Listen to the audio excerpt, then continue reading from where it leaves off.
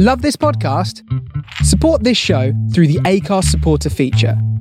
It's up to you how much you give, and there's no regular commitment. Just hit the link in the show description to support now. Hey, I'm Ryan Reynolds. Recently, I asked Mint Mobile's legal team if big wireless companies are allowed to raise prices due to inflation. They said yes. And then when I asked if raising prices technically violates those onerous two-year contracts, they said, "What the f*** are you talking about, you insane Hollywood ass?" So to recap, we're cutting the price of Mint Unlimited from $30 a month to just $15 a month. Give it a try at mintmobile.com/switch. $45 up front for 3 months plus taxes and fees. Promo rate for new customers for limited time. Unlimited more than 40 gigabytes per month. Slows full terms at mintmobile.com. Hey there, it's Michelle Norris. I'm host of a podcast called Your Mama's Kitchen. When I travel, I'm usually looking for a way to find a taste of home when I'm not at home. And one of the things I love to do when I am at home is entertain. And Airbnb allows me to do that. When I was in California recently, I rented a house that had a great kitchen. And when we were sitting around the table, we were all thinking, we're in someone else's house. Someone could be in all of our homes as well. If you have a home, but you're not always at home, you have an Airbnb. Your home might be worth more than you think. Find out how much at airbnb.com/host.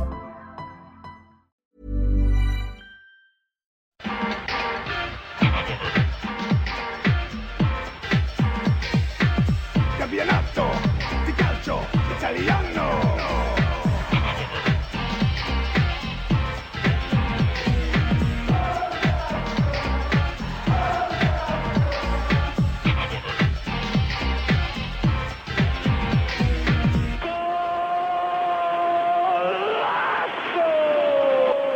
Hello and welcome along to the latest Forza Italian football podcast. As ever, I'm your host Connor Clancy, and joining me this week are a jubilant duo of Luca Gumby and Vito Doria. Luca, I'll start with you. How are you feeling to be back on after such a good weekend for Sampdoria?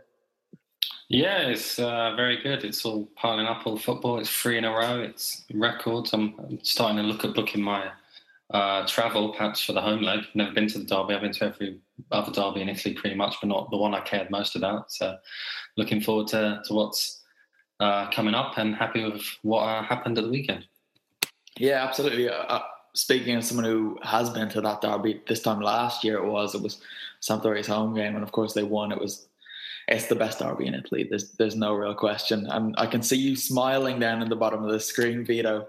I take it you're just as happy as Luca after that result. Oh, absolutely. Definitely. I mean, proud of the team for getting the result in the derby. And of course, moments like this make me proud, not just to be a Sampdoria supporter, but a Doria. So I'm looking forward to having a chat about it.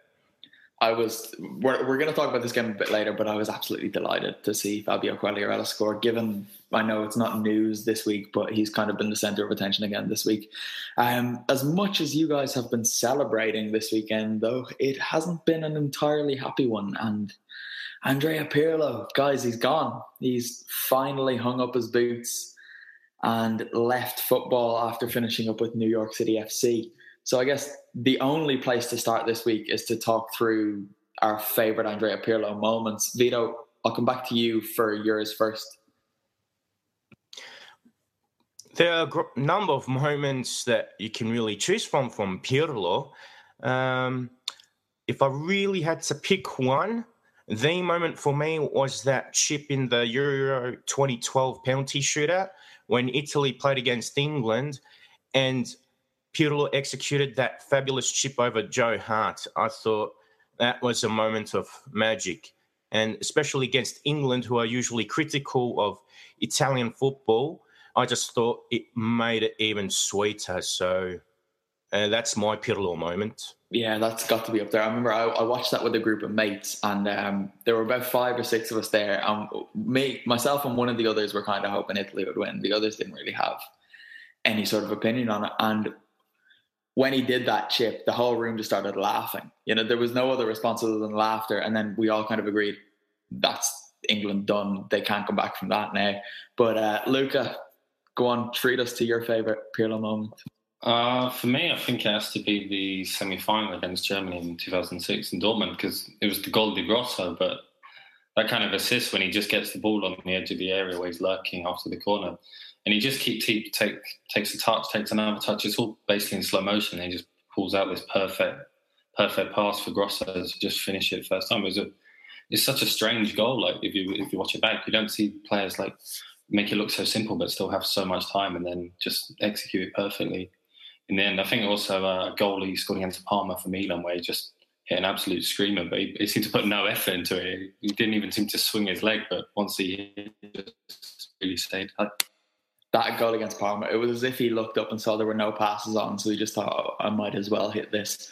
But I had a list of 3, and you guys have taken my 3 moments. So I guess for mine, it's not really a moment. It's, Luca, you were on this trip as well. We went to see Juventus play Lazio. I think it was 2014-15 season, when Lazio looked like they could actually challenge for the Scudetto, and Juventus just brushed them aside. But we spent like 120 quid on tickets, and I spent the whole, it was 75, 80 minutes that he was on the pitch anyway, just watching him. And it was almost like he was playing the game at a different pace to everyone else. He didn't really follow the trends of where everyone was moving. He kind of kept in his own little zone. And one thing I really noticed was every 2 to 3 seconds, he was looking over one of his shoulders, making sure that he knew where everyone was. He knew where the opposition were. And then when he got the ball, he could just do some incredible things. And yeah, he's going to be sorely missed. I know the last couple of seasons out in MLS, he's been a bit of a joke character, especially with that, the video of the corner when he just watches it go over his head and shrugs it off. But I suppose that's kind of why we love him as well, isn't it?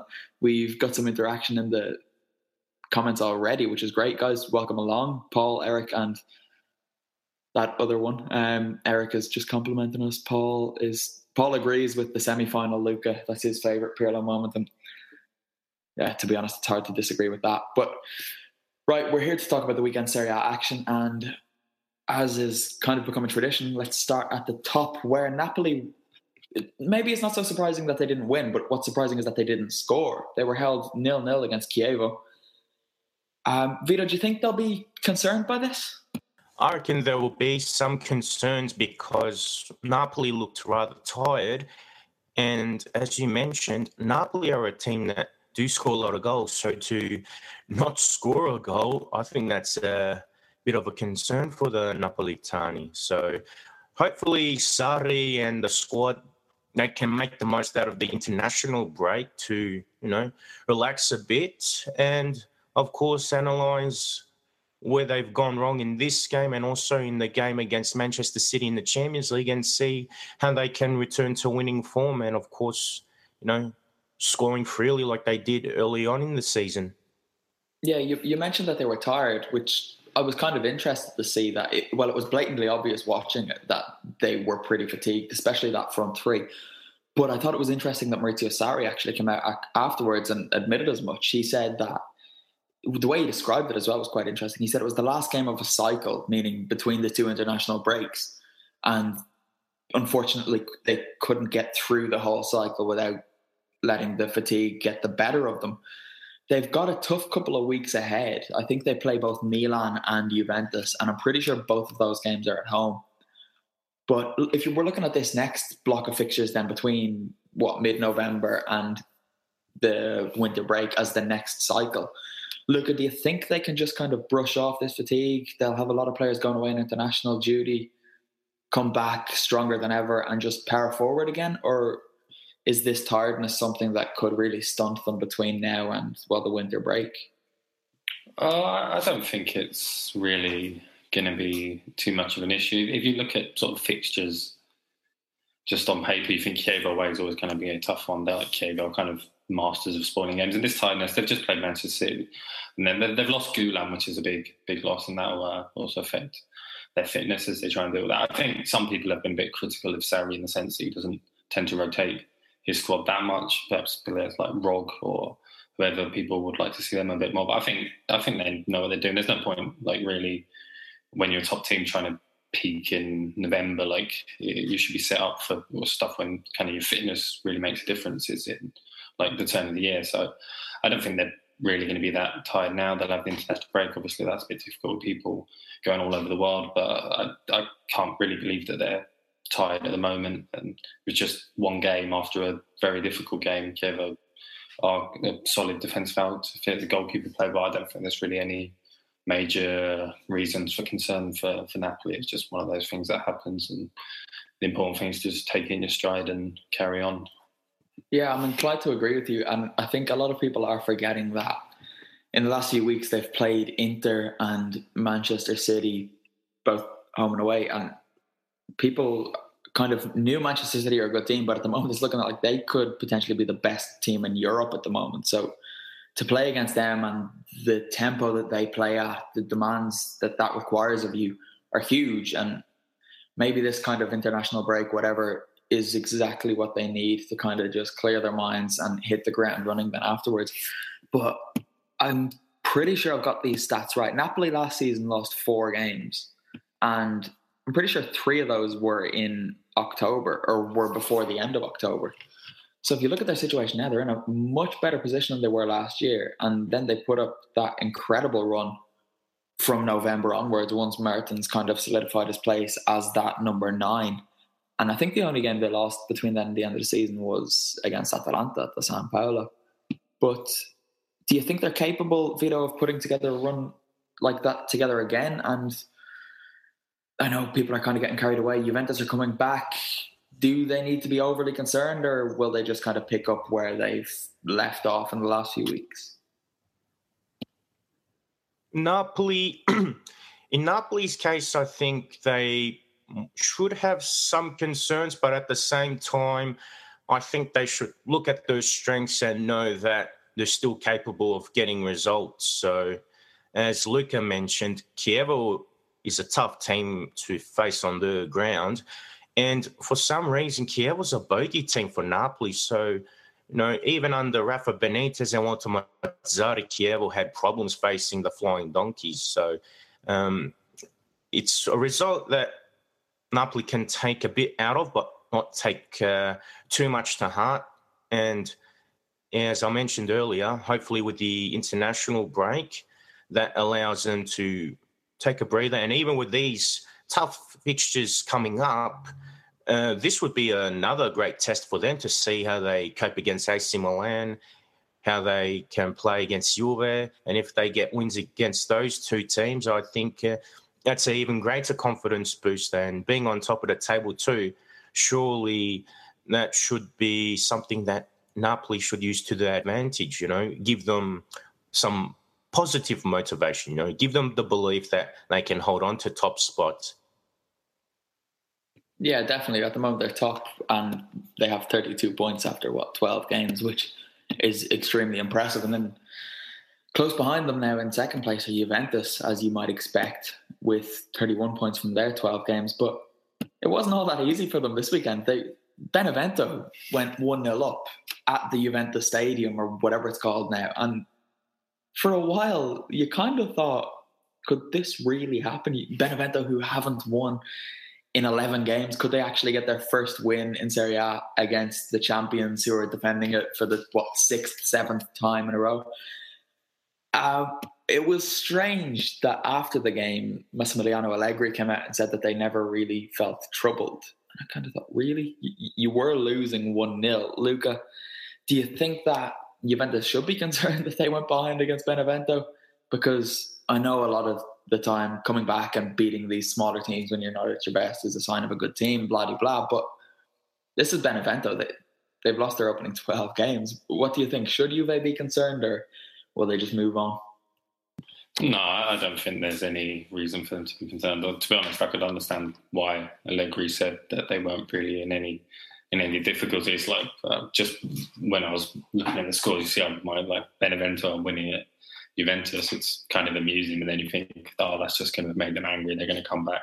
And it was a free kick. It was a very good free kick from Ciceretti, but that was basically the only thing that Benevento created. And Juventus did waste quite a lot of chances. They had 27 shots to 3, so if just looking at that, it was a pretty comfortable thing. I mean, yeah, they only won by 1 goal margin, but it's just kind of one of those things that happens. Sort of when you see in the cup, like the underdog goes ahead and you think, oh no, they're just going to hang at the big team now, and they'll just wake up. So I don't think there's really any reason for Juve to be too concerned about that. Like you don't really win things by just smashing teams. It's just consistent winning, which is what they're doing again.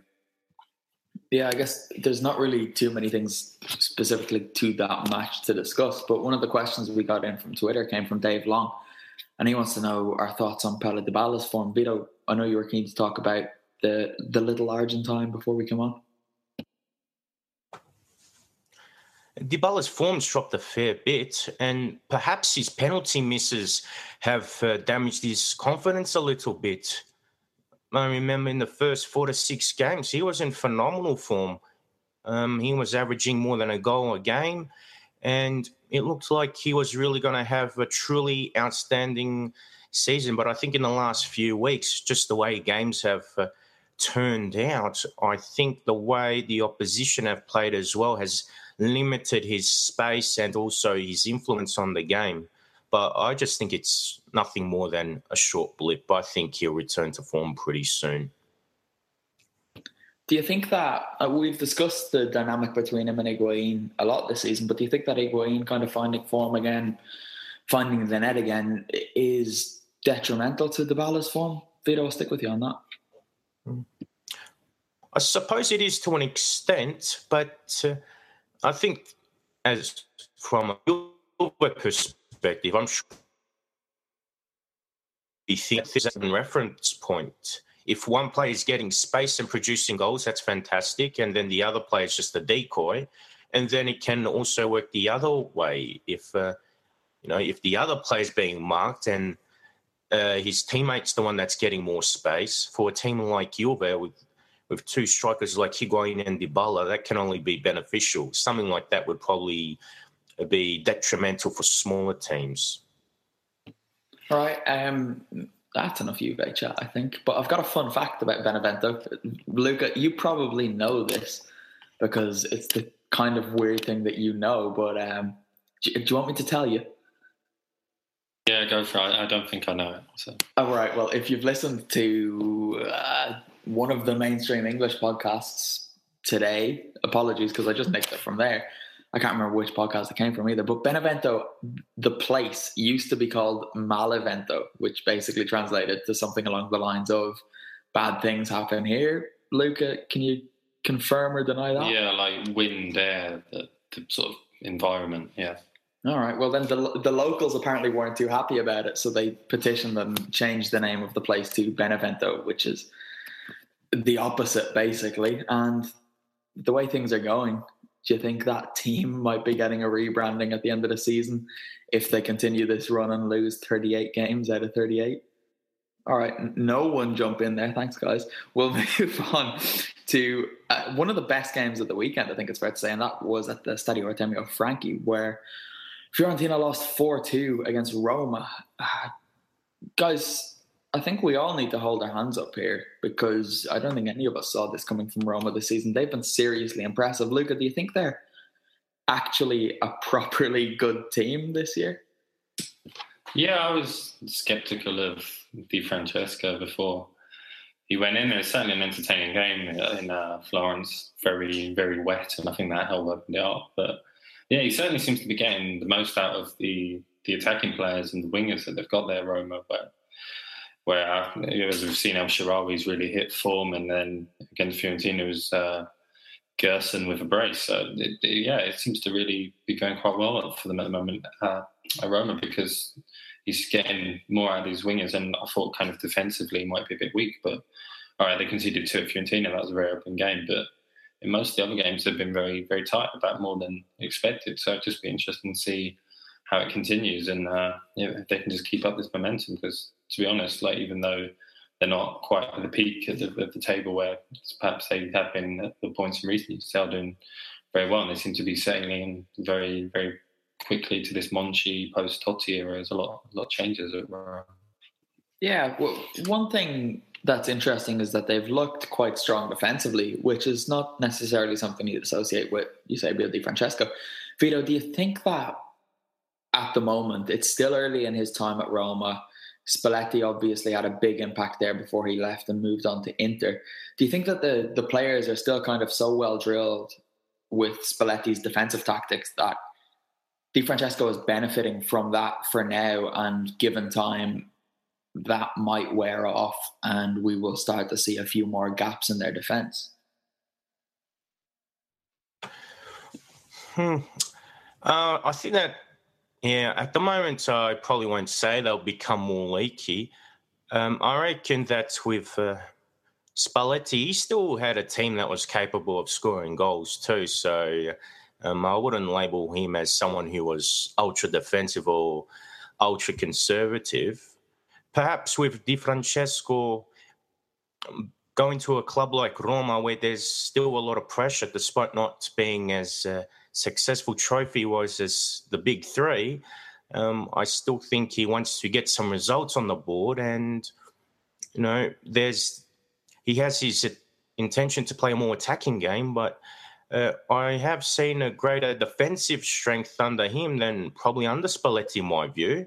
And I reckon it's just a bit of maturity on Di Francesco's part, to be honest.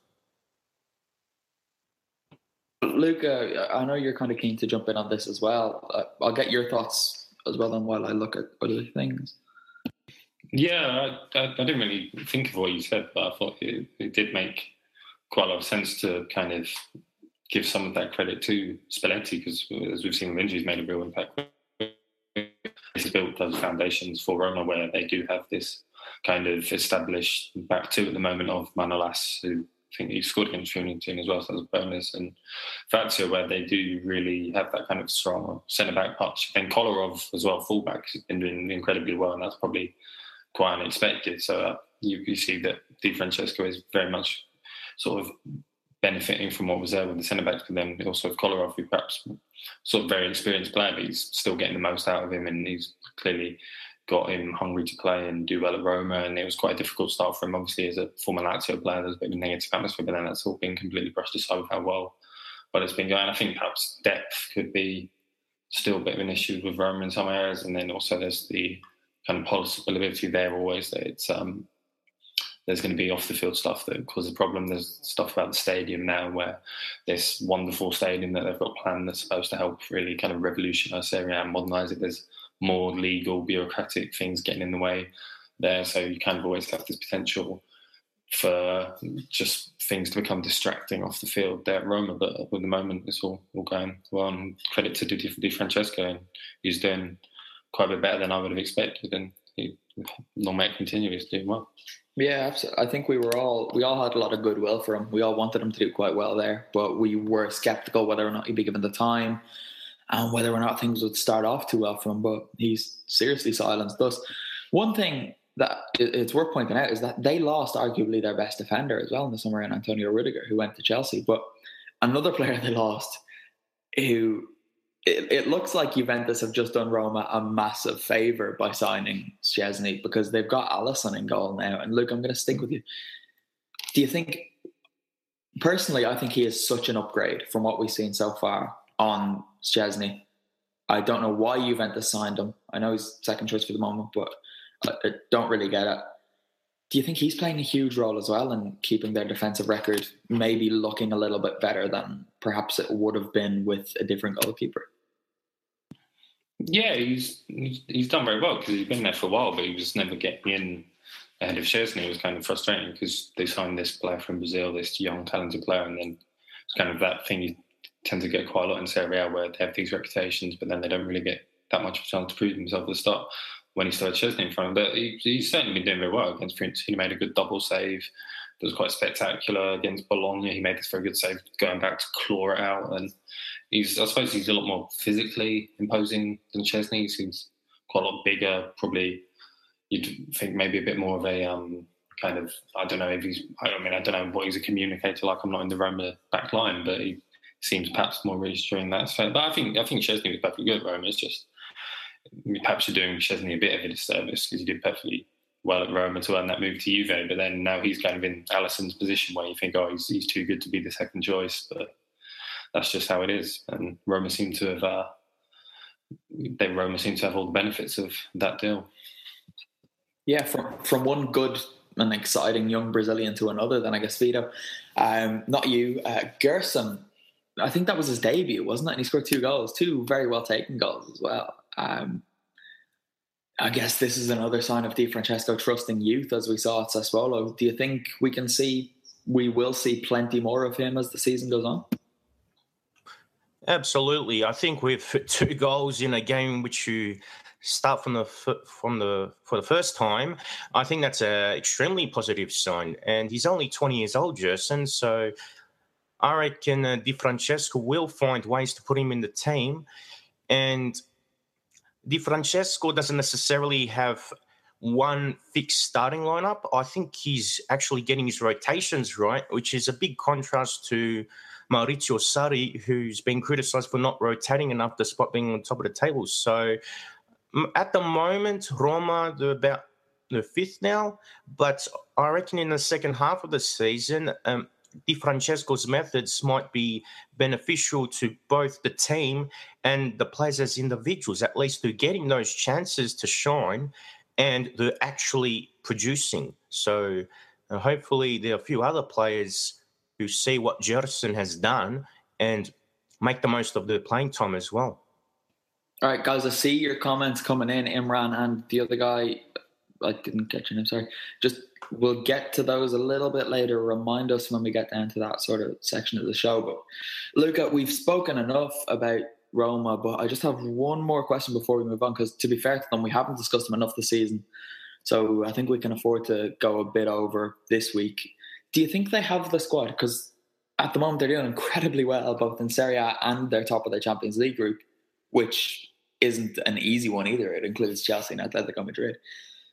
Have they got the squad to seriously challenge in both? I think to do it on 2 fronts will be probably a bridge too far, really, for Roma. I think obviously they're doing very well in the Champions League at the moment, when they're kind of always the Italian team that struggles in Europe. And to that result against Chelsea was very, very impressive, and I think a lot of people really sat up and took notice of that. But I think obviously it's still early in the season, so it's quite hard to say. I think it's more in defence where they could be a bit short. Like up front, obviously we still have Schick, who's still yet to really get much of a run in the team. So with the strikers and the attacking midfielders, I think they can certainly rotate a lot. But I think it's just kind of that even the midfield, they can make a lot of different options now that they've brought Pellegrini in as a kind of young, hungry Italian midfielder from Sassuolo, along with the more experienced players. I think it's just perhaps kind of if they get some injuries in that defence, and just the extra demands of playing in Europe could help them in the long term. I don't think it's like a massive Achilles heel for them, but I don't think they can cope with it as well as teams like Juventus who've been doing it for so much longer. All right, that'll do. One club who to be fair, we've neglected them a little bit in the last couple of weeks, but a bit sick of them at the moment. But they won this weekend. AC Milan picked up a much-needed 3 points away at Sassuolo. It wasn't pretty, Vito, but they got the job done, and it was reasonably comfortable. Is this a building platform for Montella, or is it just a pretty standard 3 points away at a pretty below-par team? I reckon it was a standard 3 points for AC Milan. I still think that collectively they need some work, and the possession play I still thought was rather bland and predictable. One player that deserves plaudits more than everyone else is Suso. He's the main creative spark, and despite all the big signings they've made, he's still the one that's producing, and he's been there for some time as well. And I think also the much-maligned Fabio Borini, the Liverpool and Sunderland flop, I think he's playing really well, and Montella's created a new role for him. And working as a wing-back, I think he's shown lots of energy and lots of effort. And I think that for the lack of gloss on his name and to his game, I think that despite the crisis Milan's been going through, he's probably been one of the unsung heroes. Yeah, Vito, you actually lifted the first 5 words out of my match report on this, and it was the much-maligned Fabio Borini, because he was really impressive. And I'll hold my hands up, I've been very critical of him at times this season. Well, not so much him, but the idea of him and the fact that he is getting a place in this Milan team, not even in his natural position. But as you say, he's adapted. He's one of the few players in recent weeks who you can actually give some credit to, along with Suso, it should be said. But Luca, someone who impressed me for once this week was Leonardo Bonucci. He made a huge tackle. I think it was still 1-0 at the time. And I wrote in my report that he showed glimpses of his Juventus self, showing he's still Leonardo Bonucci. Do you think that he celebrated it like a goal as well? Can you see him taking confidence from a performance like that? Or do we need to see a few more of those type of performances and to see them against the likes of Napoli to really take him and Milan seriously as European challengers? Yeah, obviously, I think we need to see a few more from him, and obviously the whole team is looking to find this substance. But I think it's definitely been tough on him and the whole of Milan, especially as a defender, to come in and be that star man moving in from a rival. Because when you're a defender, you don't really expect to be the kind of centre of attention as much as other players. So for the main signing to be this player with so much pressure on is always going to be difficult. And I think with time, Bonucci obviously had a couple of days off, time to work, time to train as he was serving his suspension after getting sent off against Genoa. And I think, yeah, he should really be able to kick on. He was obviously a very good player at Juventus. Everyone was raving about him constantly. And then few get bad games at Milan. It's just, it was Barzagli and Chiellini making him look good as he kind of sprays diagonals across the pitch. But I think as time goes on and Milan kind of work out who they are, you will see him become that kind of key element in that team that everyone expected when they signed him. So I think there's every reason for Milan fans to just remain patient with him. They shouldn't really be trying to put more pressure on. And he's also got big responsibilities coming up for Italy at the weekend. So I think he'll be able to deal with it and move on and put this kind of slow start behind him. All right. Franceschi impressed me as well. Nikola Kalinic still isn't very good. Vito, I'm aware Davide Calabria came off early, but I more want to talk about him in light of what we said. I think it was when me and you did the show on our own last week, that Andrea Conti's boots are quite big boots to fill on that right-hand side, even though he hasn't quite shown it yet for Milan. But do you think Calabria could potentially be the player to fill in at right back? I know it's early, but when he broke through initially, there was a lot of excitement around, and people were saying that he's better than De Sciglio was when he first broke through. Or is he just there because they literally have nobody else? Calabria was showing some promise initially, but at the moment, I'm still wondering if he's the type of guy that should consider going on loan somewhere else. I still think he's a little bit raw and that he might need more time to develop at a smaller team so he can get regular opportunities and also be more decisive. I feel that when I see him play, he's good going forward, but his crosses aren't as dangerous as Andrea Conti's. And I also believe that he needs a bit of work on his defensive game, because I really can't recall many great interceptions, blocks or tackles on his part. So I think that's one part of his game that needs to improve.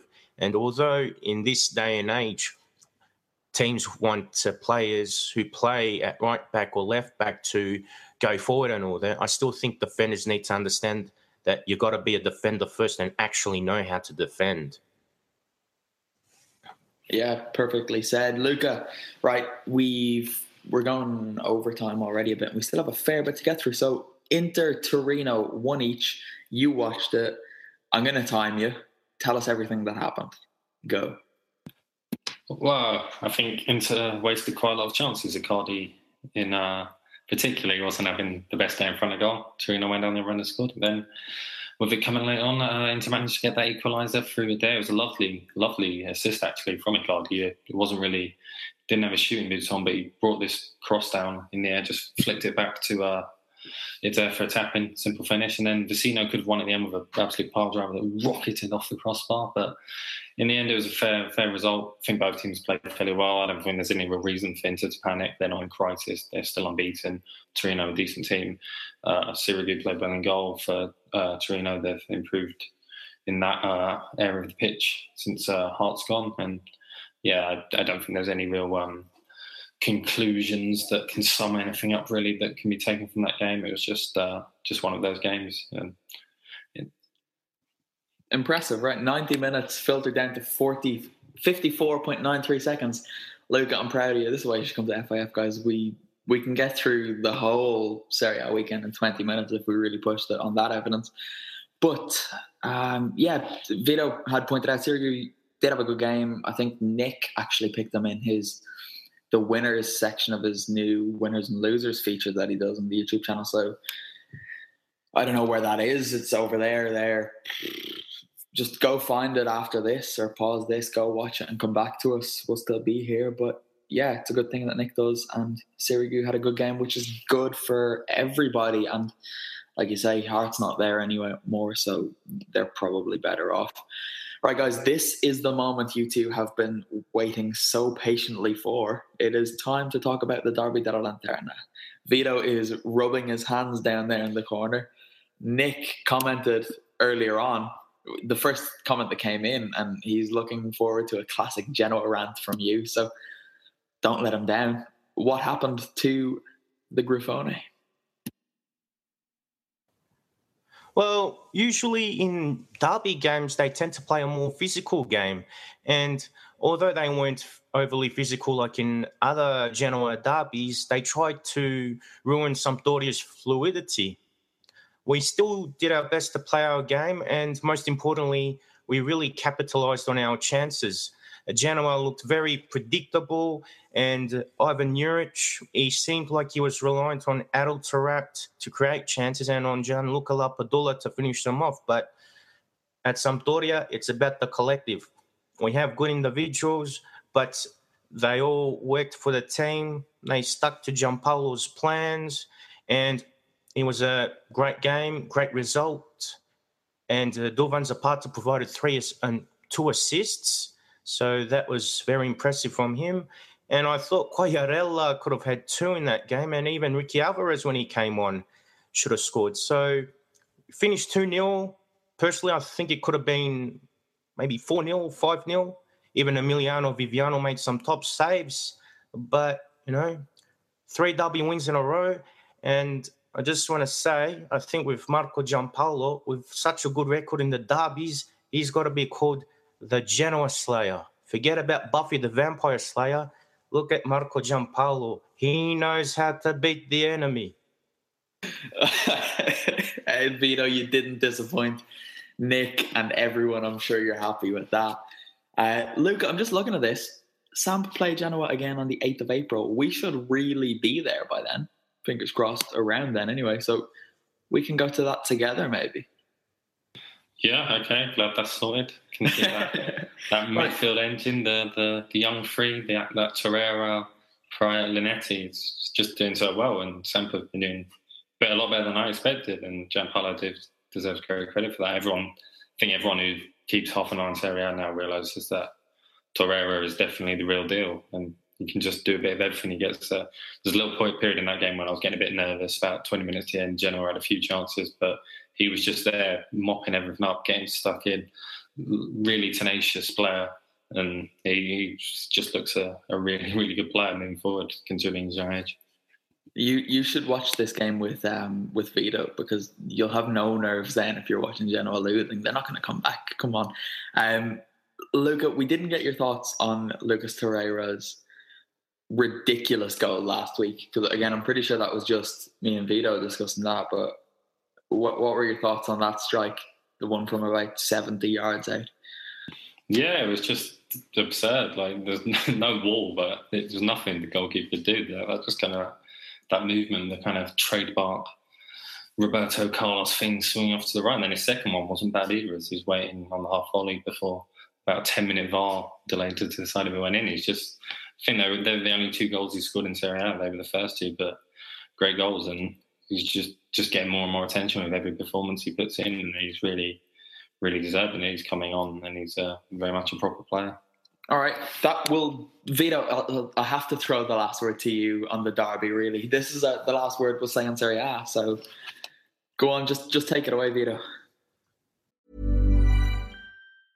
Mom deserves the best, and there's no better place to shop for Mother's Day than Whole Foods Market. They're your destination for unbeatable savings, from premium gifts to show-stopping flowers and irresistible desserts. Start by saving 33% with Prime on all body care and candles. Then get a 15-stem bunch of tulips for just $9.99 each with Prime. Round out Mom's menu with festive rosé, irresistible berry chantilly cake, and more special treats. Come celebrate Mother's Day at Whole Foods Market. Hi, I'm Daniel, founder of Pretty Litter. Did you know cats tend to hide symptoms of sickness and pain? I learned this the hard way after losing my cat, Gingy. So I created Pretty Litter, a health monitoring litter that helps detect early signs of illness by changing colors, saving you money and potentially your cat's life. Pretty Litter is veterinarian developed, and it's the easiest way to keep tabs on your fur baby's health right at home. Go to prettylitter.com and use code ACAST for 20% off your first order and a free cat toy. Terms and conditions apply. See site for details.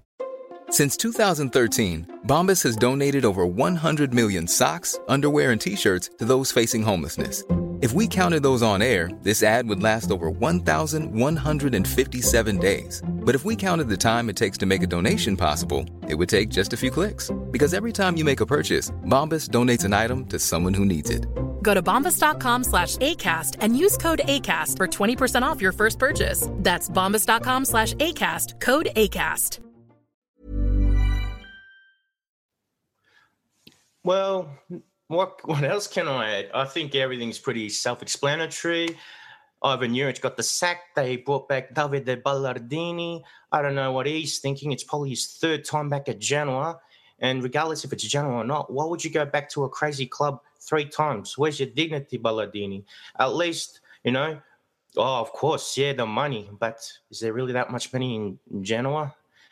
Put it this way, at least Massimo Ferrero, I've criticised him at times. Sometimes he acts like a clown, but he's let Gianpaolo do his work. And so far, it's looking good. I mean, we're in the Europa League spots. And I think with Ferrero, the other directors at Sampdoria, like Daniele Prade, Antonio Romei, Carlo Osti, the scout Riccardo Pecini, I think they're keeping the ship on the right path. And Genoa, clearly they're not on the right path. They're sinking down. And they're in relegation. The facts are there. Look at the table. Forza Doria. Try to say that Genoa are in a relegation zone without smiling next time, Vito. Come on, we're not supposed to be biased like that. Right, Luca. Yeah, fair point. I'd be smiling if I had an immediate rival in Serie A as well. Luca, you got through one match in 55 seconds. Now you're going to have to power through Serie B, because we spoke about it being close, but it's gotten closer, believe it or not, because now there are 10 points separating first and bottom. Frosinone are first with 23 points. Cesena are 22nd and bottom with 13, along with 4 other teams, mind. But, okay, I'm going to time you again here. Let's see if you can beat 55 seconds. What happened in Serie B this weekend? Go. Yeah, as you mentioned, I don't think that kind of equilibrium's going anywhere. I think I worked out that there are only 5 wins in a league of 22 teams, but they weren't all just a bunch of 0-0s. There's a lot of excitement again. I think one of the most interesting games was Brescia-Venezia. Venezia got back to winning ways. Brescia, 85th minute, took the lead. Then Venezia went and scored 2 in the 87th minute to win. I'm going to jump in here and just say, yes. Continue. And then Frosinone have moved top, and it's interesting to see what's going on there. They've got a new stadium, the Stadio Benito Stirpe. I think can hold about 16,000, and they beat Parma 2-1. Parma had been on a winning run of their own. That as well, Italy under-21s are going to go and play there soon. Looks like a nice little venue. So Frosinone are a point ahead of Palermo, and then the other team to look out for at the moment is Cremonese, who won 3-2 at Perugia to move up to 3rd. And I think they are unbeaten in 8. So with their distinctive grey and red shirts, they can perhaps dream of perhaps returning to Serie A one day, not too far away. And yeah, it's all very close and very interesting in Serie B, where every team can look up with enthusiasm and behind over their shoulders with some trepidation, because there is no distance between any of the teams at the moment. Right, I'm going to compare it to other leagues, because Manchester City are how many points clear of Man United? 8 or something, and they're still in the title race in England.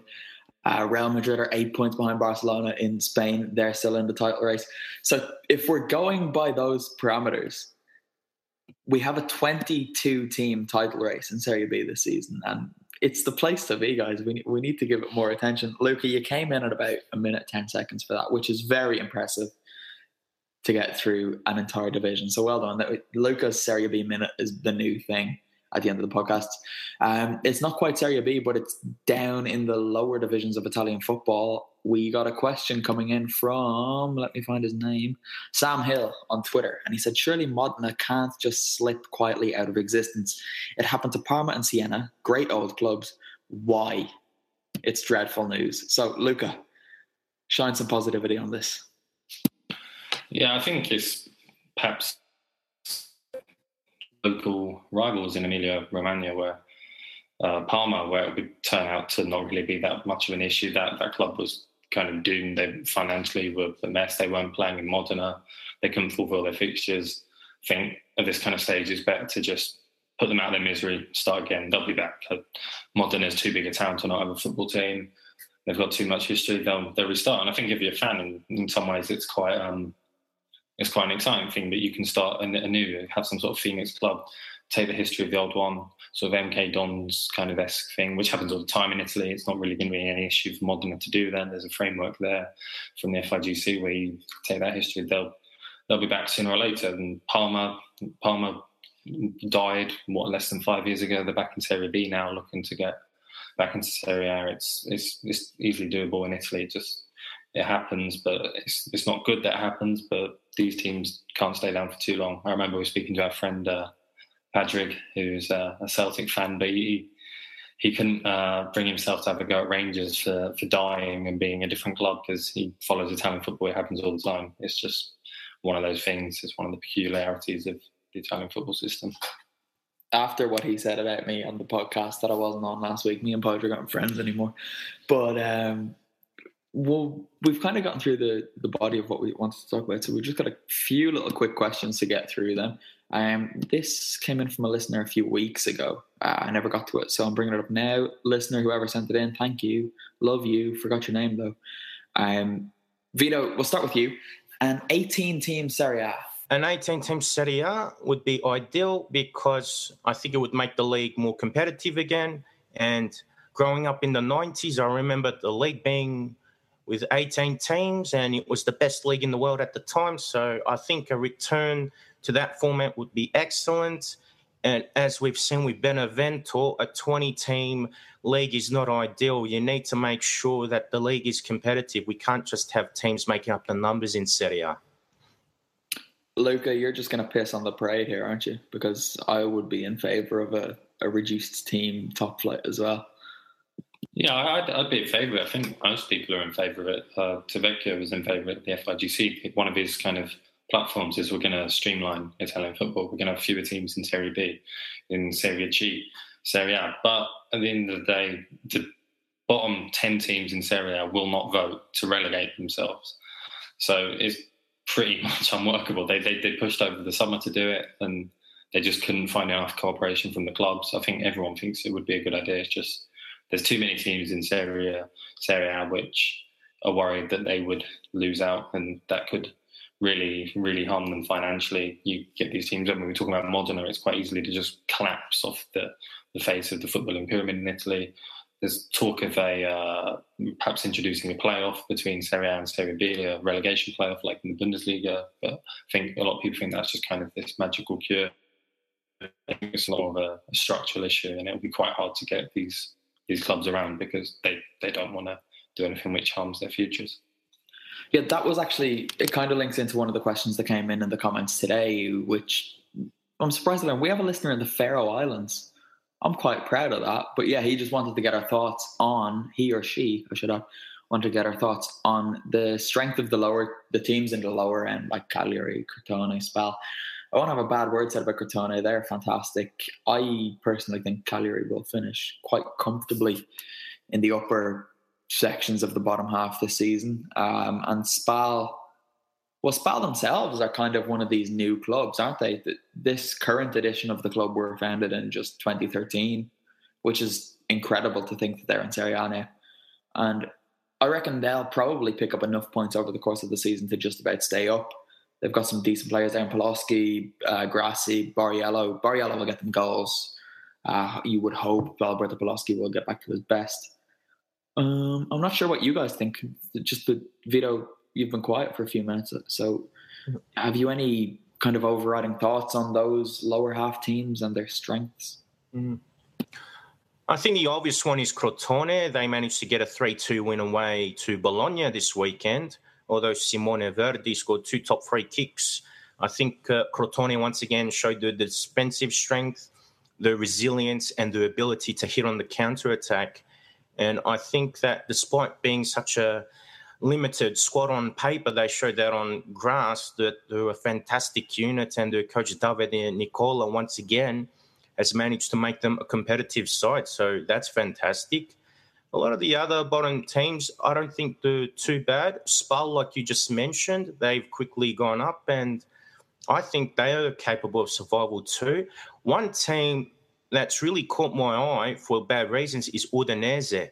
Under Francesco Guidolin, they were fantastic. Antonio Di Natale was banging goals, but now I think the recruitment policy is flawed, and I don't think they should be going for all these cheap imports like they did in the past. I think they got to bring in more local talent, and I think that could be detrimental. I have a feeling they could get in the relegation battle if they don't turn things around. Yeah, I never really like wishing relegation on teams, but I wouldn't be too disheartened to see Udinese go.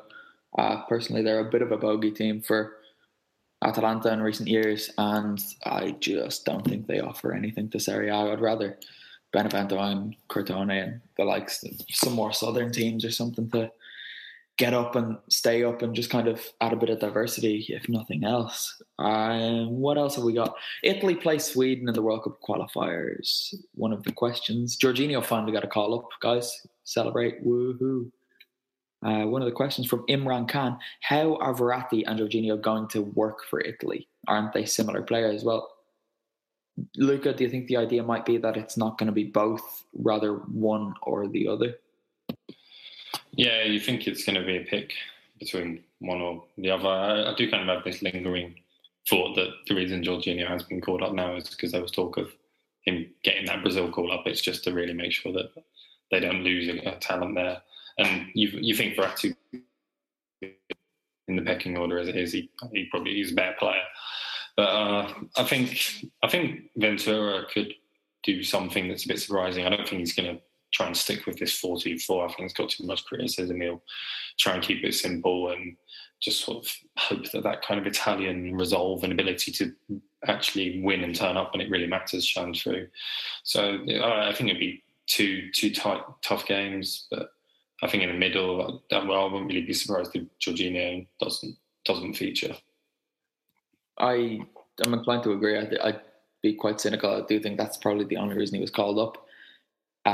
I reckon he might play some part in one of the games just to make sure that talk goes away and that he definitely can't get snatched by Brazil. He's definitely good enough to play. He's been brilliant for Napoli over the last couple of years. Vito, do you want to jump in? I guess I'll get a prediction for you. How do you see these couple of games going against Sweden? Will Italy be in Russia next year? It all depends on Ventura's formation. By the sound of things, the 4-2-4 is going to go away. There might be a use of the 3-5-2, which suits the players, especially the Juventus contingent who are under Antonio Conte, or even 4-3-3. So, assuming that he uses one of those two formations, I think Italy's got a good chance. And I think with the second leg being in Milan, I think the momentum will be in their favour. Luca, predictions, optimistic, pessimistic? I think cautiously optimistic. I wouldn't even be surprised if they went to extra time or something. But I think Italy should be able to grind through. I don't think Sweden. I think they're not a team, obviously, that they wanted to get in this draw. You don't really want to get any of them when you look at it, but they should have more than Sweden. They beat them at Euros, and that wasn't too long ago. They're both pretty similar sides, and you think overall Italy's quality and ability to normally do it when it really matters should see them book a place in Russia. Yeah, I've got this weird thing, not only with this game, but all Italian games. And whenever I look at a fixture and think, oh yeah, Italy will win that, fine. That's when I get nervous about the result, because I think that's when they mess it up all the time. But like you say, they have to win. They can't really mess around. I don't think Ventura can play the 4-2-4 because he'll be run out of Italy if he does. So yeah, you would expect them to get through this. All right, guys, that has brought us to the end. You can follow us on them social media things, Instagram and Facebook at Forza Italian Football. We're on Twitter at Serie A FFC. I'm on Twitter, Facebook, and Instagram. Just look up Conjay Clancy or Connor Clancy and you'll find me. Luca, where can they find you? I think it's Gombizona across Twitter, Instagram. Solid branding there on channels. So. Yeah. And Vito, tell them where they can get your stuff.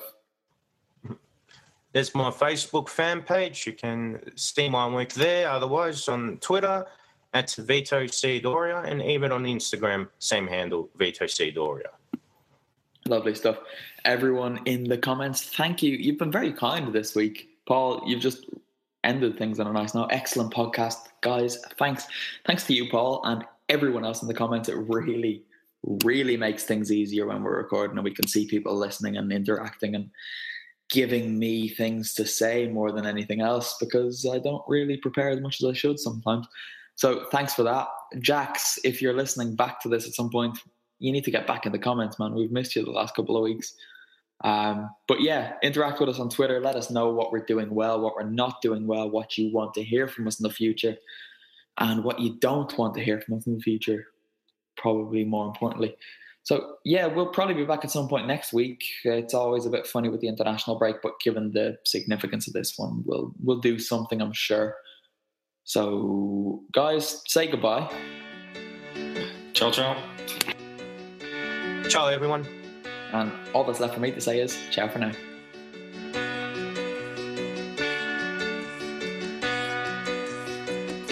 Chi vive in baracca, chi suda il salario, chi ama l'amore, i sogni di gloria, chi ruba pensioni, chi ha scarsa memoria, chi mangia una volta, chi tira al bersaglio, chi vuole l'aumento, chi gioca a Sanremo, chi porta gli occhiali, chi va sotto un treno,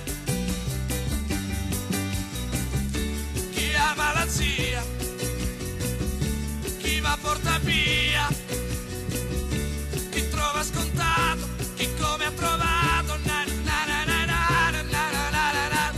Ma il cielo è sempre più blu, ma il cielo è sempre più blu.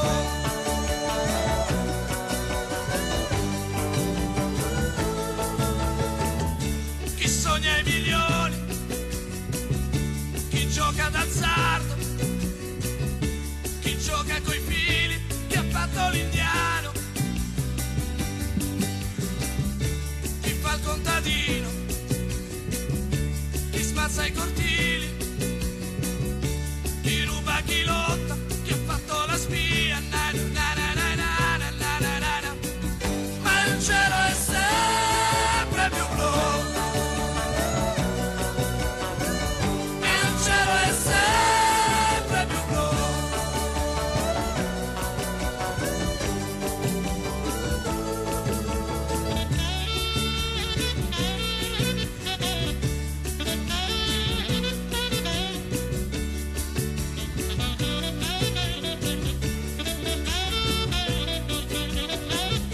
Chi è assunto alla zecca, chi ha fatto cilecca, chi ha crisi interiori, chi scava nei cuori, chi legge la mano, chi regna sovrano, chi suda, chi lotta, chi mangia una volta, chi gli manca la casa, chi vive da solo, chi prende assai poco, chi gioca col fuoco, chi vive in Calabria, chi vive d'amore, chi ha fatto la guerra, chi prende il 60, chi arriva agli 80, chi muore al lavoro, na na na na na na na na.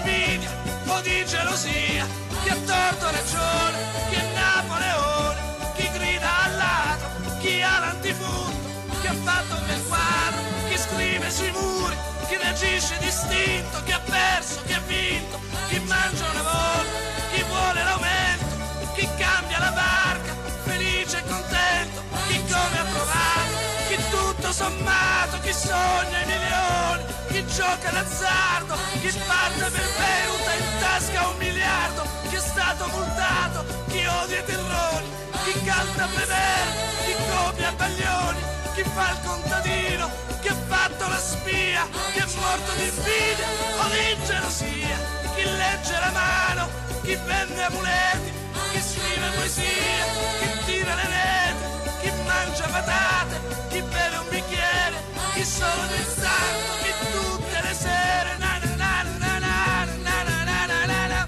ma il cielo è sempre più blu, il cielo è sempre più blu, ma il cielo è sempre, chi vive col padre, chi fa la rapina, chi sposa la Cina, chi ha rotto con tutti, chi vince a Merano, chi cerca il petrolio, chi dipinge ad olio, chi chiede un lavoro,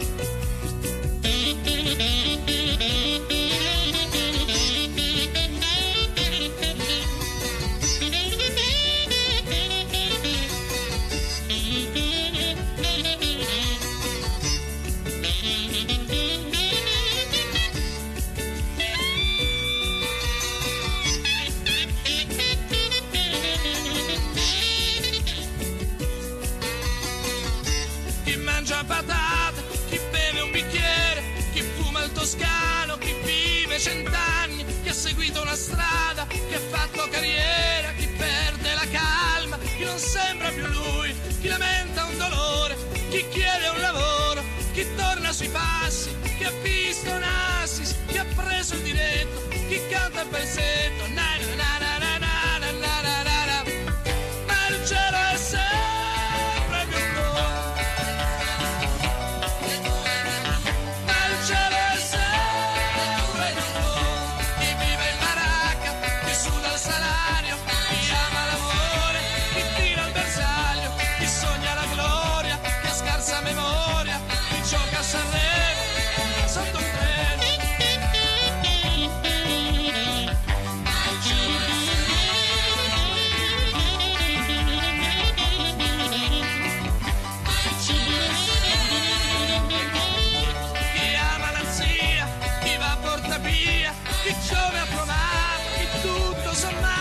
Chi sogna i milioni, chi gioca d'azzardo, chi parte per bene, ha in tasca 1 miliardo.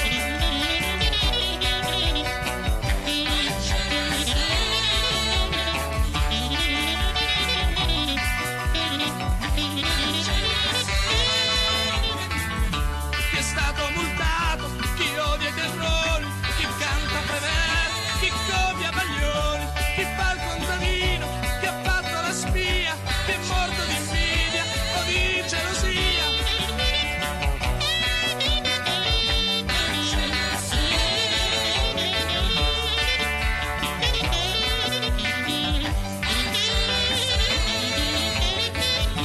Chi legge la mano, chi vende amuleti, chi scrive poesia, chi tira le reti, chi mangia patate, chi beve un bicchiere, chi solo ogni tanto, chi tutte le sere, chi mangia patate, chi beve un bicchiere, chi solo ogni tanto, chi tutte le sere, chi mangia una volta, chi vuole l'aumento, chi cambia la barca, felice e contento, chi ama la zia, chi va a porta via, chi come ha trovato, chi tutto sommato, chi sogna i milioni, chi gioca d'azzardo, chi parte per Beirut, ha in tasca 1 miliardo, chi è stato multato, chi odia i terrori, chi canta Prever, chi copia Baglioni, chi fa il contadino, chi ha fatto la spia, chi scende in Siria,